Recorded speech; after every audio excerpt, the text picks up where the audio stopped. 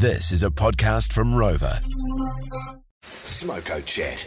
So, big shout out to Bruno Rossett, who messaged us this little beauty. And this is about a bloke that ended up judging a curry cooking competition. This particular article reads, for those of you who live in Natal, you know how typical this is. So we're talking about Natal, South Africa? I think Brazil. They actually have a curry cook-off about June, July. Judge number 3 for this particular year was an inexperienced food critic named Frank, who was visiting from America. So this is what Frank had to say.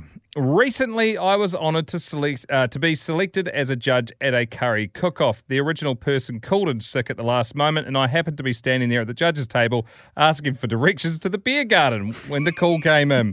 I was assured by the other 2 judges, Natal Indians, that the curry wouldn't be all that spicy, and besides, they told me I could have free beer during the tasting, so I accepted. There's a win. Here is the scorecard notes from the event. Curry number 1, Celine's Manic Monster Tomato Curry. Delicious. Sounds great. Judge number 1, a little too heavy on the tomato. Amusing kick. Judge number 2, nice and smooth tomato flavour. Very mild. Judge number 3, Frank. Holy shit. What the hell is this stuff? You could remove dried paint from your driveway. It took me 2 beers to put the flames out. I hope that's not the worst one. These people are crazy. And the others called it mild. Curry number 2, Phoenix Barbecue Chicken Curry. Judge number 1, smoky with a hint of chicken, slight chili tang. Judge number 2, exciting barbecue flavour, needs more peppers to be taken seriously. Frank. Judge number 3, keep this out of the reach of children. I'm not sure what I'm supposed to taste besides pain. I had to wave off 2 people who wanted to give me the Heimlich maneuver. They had to rush in more beer when they saw the look on my face. Curry number 3, Shamila's famous burn down the garage curry. I'm in for this. Judge number 1, excellent firehouse curry. Great kick. Judge number 2, a bit salty, good use of chili peppers. Judge number 3, call 911. I've located the uranium pill. My nose feels like I've been snorting drain cleaner. Everyone knows the routine by now. Get me more beer before I ignite.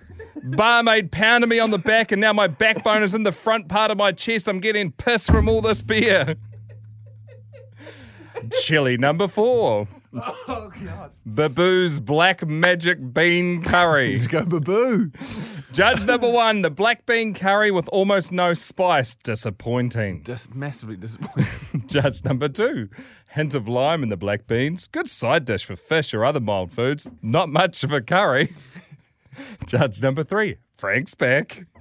I felt something scraping across my tongue, but was unable to taste it. Is it possible to burn out taste buds? Shireen, the beer maid, was standing behind me with fresh refills. That 200 kg woman is starting to look hot. Just like this nuclear waste I'm eating. Is chili an aphrodisiac?